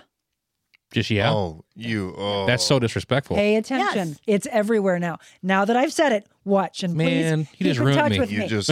So I thought it was just my 17-year-old because he's a punk. Is he saying it? Oh, he says yeah all the time. So, but that's the response to thank you. So she came over to fill water at a nice restaurant, and he said thank you, and she said yeah, kind of Valley Girl-ish, yeah, and he goes, did she just say yeah to me? And I go, yes, that was your welcome. And so then the next day, I think it was like at Crazy Bowls and Wraps or something. I get done, and I said thank you, yeah. I said, oh my gosh, it's a thing. And so sure enough, one of my best friends asked her son, who is 15 now, almost 16, or no, 16, going to be 16. And she said, because I was talking about it on the show. And she said, what do you say when someone says thank you to you? And he said, yeah. She goes, you what? You do not. I raised you better. And I said, told you, it's a thing. It's a thing with the younger generation. But I need to know why. I have two little girls, 9 and 11. I'm going to go home Ask them, tonight and I'm going to please. ask them. Yes. And I don't know if it's just beyond the 9 and 11. I don't know where. I don't know, but I definitely know I'm it is a hoping younger generation. They are very yes, ma'am, yes, sir. So I'm really hoping they say, you're welcome. Yes. We're normalizing certain behaviors that are starting because of the technology. This is how they communicate with each other when they're online playing games. Correct. This is how they're communicating through social media. We have this attention issue with TikTok and everything else. How do you teach? One of the things, so I teach at the college. I teach at Central Methodist University. And one of the biggest problems that we've been having is now I'm an adult education program, but even when I teach seated classes, a seated class is 50 minutes, and then adult education classes can be up to 4 hours, depending on what the format is for the class. But one of the biggest things that we have been talking about for the last 3 years is how do you continue to teach students who have an ever increasing shortening time span for paying attention, because now they're being taught that they can pay attention for 90 seconds. Well, that's a far cry from 50 minutes. How can I engage you and get your attention to be able to teach you information over a long term when you can't hold most people's attention for more than 10 to 15 minutes? And within 15 minutes, they're out the door. And it's like, you get into the working environment, now all of a sudden I got to pay attention for 8 hours? Right. Where this is not transferable. I went to a conference and I was like, oh my gosh, he nailed it. He said, we're in the IT society. And I was like, immediate. Everybody wants everything immediate. And he said, especially the younger generation, you're going to watch. They do not want to have a conversation. They don't want to have to listen. They surely don't want to work. And I heard a study within the last week and a half. I was driving in. I will try to listen to some news. I do respect KMOX, so I'll listen to them as I'm driving in to do the show or to train my clients, just to grab some things that I think would be important, news you can use that won't be polarizing. And I heard them say the retail, the younger generation doing retail, what do you think their quitting rate is? Time frame. Oh, I'm sure there's massive turnover. But give me a time frame. When do you think they're quitting? 72 hours? So it's not that fast. But I was saying less than 30 days. 2 weeks. Yeah. 2 weeks. 2 weeks because they said, well, this is too hard. I can't do this. Retail. In Retail. Solve. That's the easiest, respectfully. And you should have fun with it. Right. Nope. And I thought, oh my gosh, that came straight actually from CBS News, saying that they are quitting within 2 weeks, saying this is too much work. But that's the foundation of like working at a retail or a fast food. That gets you your work ethic and get into the motion of the real world to open your eyes to what's bigger and better out there. Well, it was eye-opening. If you're struggling there, you're gonna have a hard adulthood. I'm sorry. It speaks to good luck. It speaks to personal responsibility, because I think that because I don't want to crap all over the younger generation. A lot of this is no fault of their own. Right. A lot of this is just poor leadership. You say parenting. And parenting and poor the education. and education and poor leadership. But one of the things that they are getting is we are starting to become an emotionally more aware world. And emotional intelligence is improving aside from the lack of communication. I think we should bring language back. That would be something really good. People don't have a vocabulary anymore, and it's getting worse and worse by the day. But hopefully when they come out of the schools and they get out into the working world, at least they're in an age to where through technology, the same technology that's causing all the problems, right, is where you find platforms like this podcast. Right. It's where you find platforms like your podcast and the information for them to grow and develop and to become better, right? It's just sad that they're not getting this for the first 15, 16 years of their life, and they're already developing this terrible pattern and habit that they're going to have to correct as adults. Well, the problem is the TikTok nation and wherever it's going to go from here, because what it's given them is following, and then they get this influencer, and then they think, well, I don't have to work. I mean, there's so many people where I'm meeting them, I'm like, what does your son do? Well, he makes money, he's an influencer. And I YouTube go, influencer. Yes. That's the hot thing right now. Right? YouTube, Good TikTok, luck. all of it. But that's where I think their growth is stunted, because they're thinking, I don't need to go to school. I can drop out and I don't need to listen to anybody because I'm making money. They're being given power. And that's a very dangerous thing. No, and attention is the dangerous thing too. Yeah. That's why what we said earlier, it's like, what is your value? Your value is what can you do to help others? Right. And then we see so many people abusing the attention. I'm going to pick on Kim Kardashian, right? But how many young people have committed suicide as a result of her attention? And that is what the problem is. We got to think deeper than that too on her end, is how many guys are like, oh, you're so beautiful, you're this, you're that. And she's at this stage, she's probably like, meh, I've heard it all. You take the intimacy out of someone saying, you know what, like you were saying, I like what you do with your eye, like your hair or your whatever. She's heard it all every single day forever.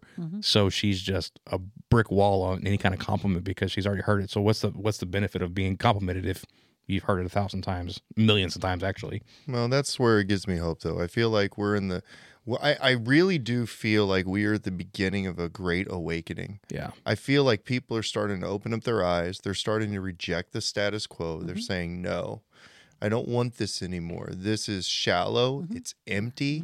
It's not producing results that I want. And they're starting to have this awakening where people are embracing more of the spirituality. Right. They're embracing loving each other. They're trying to learn to better themselves, personal development and self-improvement. We're starting to see all of these things on the rise. And the more that comes on the rise, the more that you see people rejecting the status quo. They're rejecting the illegitimate legislation. They're rejecting the media. They're rejecting all of this bad information. And they're saying, no, I've had enough. Right. And that gives me a lot of hope because I actually think that the future is quite bright. Yeah, I think it can be because I think finally people have found their voice. They were forced to communicate. They couldn't go out for 3 years from 2020 to 2023. They had to speak. Otherwise, you would just sit there on a blank screen just staring at each other. Yep. We had happy hours together. We had classes that your kids were learning through a screen. Yeah. And some of it was very, very difficult for them. They struggled through it. But what happened? They came out stronger afterwards. Like, okay, I feel like I was held back by about a year. So now it's even harder for me to try to rise above and get where I need to go. But it gave everybody a voice. I'm going to communicate. I have to communicate. It also gave us the okay to say mental health is a real thing. Yeah. And that, that's why it was interesting because we had started talking about it prior to it happening. It was almost eerie, as if, again, divine intervention. I started that triangle of life before 2020 happened. And then all of a sudden it became, wow, I was talking about this to my clients and giving them the voice to say, it's okay, let's talk about this. You're going to grow if you say, these are the things, like you said when you were 9. This is it. Timeline therapy. Go back to that moment. We've got to dip our toe back into the past to embrace what happened. Open that box. Let go of it. Yep. Don't give power to the circumstance or the person who took you through it.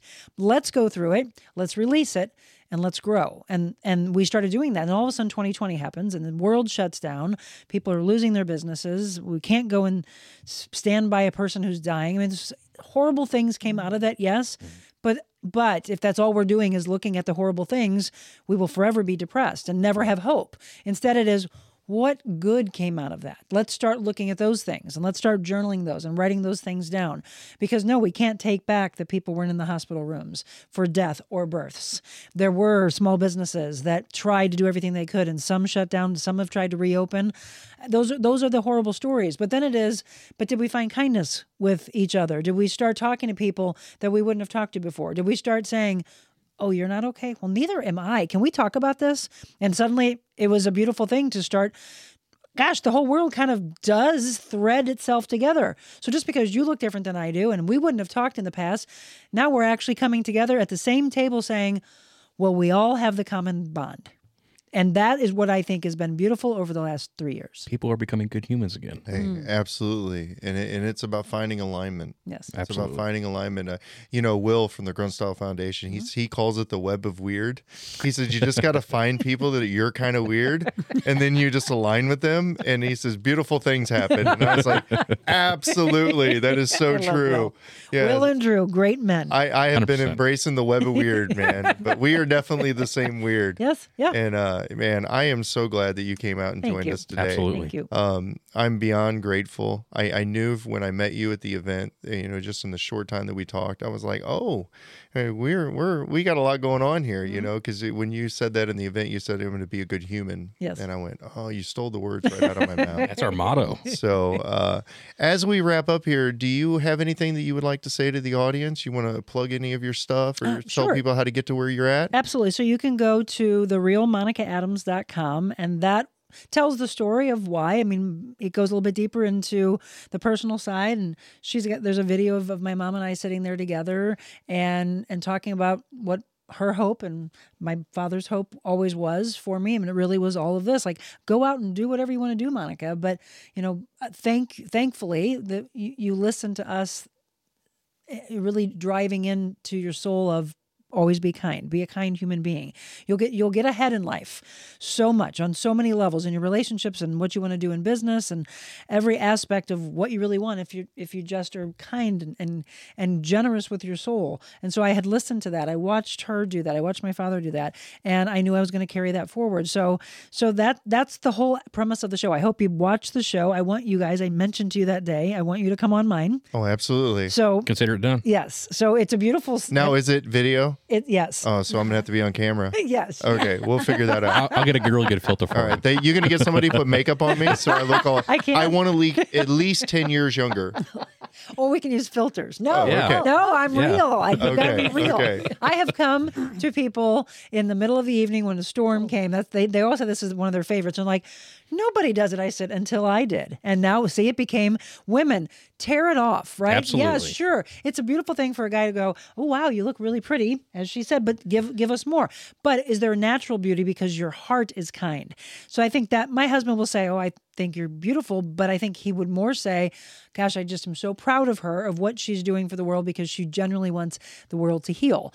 But then I can put the makeup on and put and do the hair and put a gown on, but I also will come to you in a closet with my dogs who are scared in my pajamas with no makeup on. That was huge. And people were like, what you doing? I'm like, get your pajamas on. Let's all get together. Let's just talk. We're going to be here for a while because everything's probably shutting down except for our phones. Let's talk on the phone. And the dogs are in the closet, right? Your kids are probably coming in the closet. Let's all bond together. It was a really fun day, but that's what you're going to get out of me. Goofball, changing the world, serious, impactful interviews. So it's Monday through Friday, 7 a.m. on YouTube, on Facebook, and then on Thursdays we drop a new show on all the audio podcast platforms. So a lot of those impactful shows people see, we'll package up and they'll see them maybe 2, 3, 4 weeks later. Still personal training, love it. Don't know that I'll ever walk away from it because I love helping the triangle, changing the lives mentally, physically, spiritually. I've always been into fashion. I've been a design and wardrobe consultant for men for many, many years. And then we started doing custom work for women. So I do all of those still, wear a lot of hats, and then motivational speaking, emceeing, and auctioneering. But you can find all of that, book us, whatever, at therealmonicaadams.com. Awesome. Well, I'll tell you what, when we have you back on the podcast, I want to talk more about fitness. and I definitely want to talk more about fashion And auctioneering. I happen to be quite into men's fashion. You've got to come So see me. I would love to just pick your brain and talk to you about that. I think it'd be a good thing for the audience Yes. too. A lot of men out there. That is like the That is a topic we haven't really gone it, over. it, Fashion? it really Wow, isn't, it's my and it's one favorite. that it's one that I'm really steeped into. But, We'll table it and save it for her then. oh, 100%. because I'm intrigued. We'll have you back on here. We'll talk about men's fashion because I think that is the one area that is not covered for men very I think often. you all have gotten so much better, though. I got into it when I was younger. My mom was a seamstress. The first person I dressed was my father when I was younger. And I was always enamored with, again, possibilities, transformations. I love makeover shows. My husband always says, okay, Monica, what do you want to put on me? I am not your human Ken doll. But you really are. Just saying. You don't got a little choice. bit. You should just There's a accept that. ring. You're trapped. Maybe when I come back on and do fashion, maybe he'll join me and he'll tell the stories. That look. You know doesn't what we look could too do? promising. You know what we could do is we could do a dress up. You could dress everyone, I would love that. and then we could wear your fashion Okay. choices for the show, and then we'll make sure we I'm got game. video by then. We'll take all the Yes, photos. you have to. Yeah, if you're going well- to do a fashion show, they have to see it. We'll get it squared away. We're working on it. Okay. We got We're big guy working on it. sizes. I mean, this is going to get interesting. It'll be real all right. quick. You'll be fine. The captain's Yeah. all I'm going worried. to medium. let me go ahead and just thank you again for coming thank out. you. And I want to tell you, you're a beautiful soul. Thank you. Yeah. And agreed. you have such a beautiful family. I've enjoyed our time here today, and this has been a real blessing, and I'm blessing, grateful for this. No, it's my pleasure. Thank you for asking. All right, so if you're still out there listening in Stoned Apes Nation, I want you to do me a favor and go ahead and hit subscribe, and then click that notification bell so that you don't miss future episodes. We drop all of our episodes on Friday by 4:20. At least that's the goal. And you need to come check us out, and we'll be here. So, let's take a second and thank our sponsors. I want to thank Malevolent Art Tattoo Studio out of Barnhart, Missouri. That is our man, Anthony Ferguson, over there. If you guys are in the market for a new tattoo, do me a favor and go over there and see my man, Anthony. He is an excellent artist. His line work, his color saturation, and his artistic ability is next to none. He's got a studio full of artists, and go over there and check him out. Especially if it's your first tattoo. It's a clean studio. They're professional, and they will help you through the entire experience from beginning to end, and you will not regret it. Mention the Stoned Apes podcast, and you will get $50 off of any booked appointment. Our next sponsor is Strategic Stitch. They are out of Arnold, Missouri. Strategic Stitch is the one that does our drop ship for the Stoned Apes, so make sure to check out our website. You will see some apparel starting to launch there, and they do a fantastic job. They specialize in DTF technology and embroidery. And one of the reasons that we chose Strategic Stitch is because it costs a lot to get out there and to purchase merchandise. Usually they have minimum orders, and you have to drop a bunch of money up front. What Strategic Stitches allows us to do with the DTF technology is that we can print one-offs, two-offs, small quantity batches, and that just makes it so much more affordable to be able to get into. The other advantage with DTF is that it wears so much better than silk screening, and it feels exactly like silk screening because the ink actually dyes into the shirt. So they do embroidery, they do mobile laser engraving. Check out their Instagram page. You'll see a selection of all the wonderful hats and stuff that they're doing. They even have these leather patches that they mobile laser engrave, and then they put on the hats. It's absolutely fantastic. If you reach out to them, their information is in our description. Make sure that you mention the Stoned Apes podcast, and you will get 10% off. So for this episode of the Stoned Apes podcast, we appreciate each and every single one of our listeners. Thank you again, Monica, for joining us. Thank you, Mom, for joining us. It was absolutely fantastic. Absolutely. Thank you. And the Stoned Apes are out.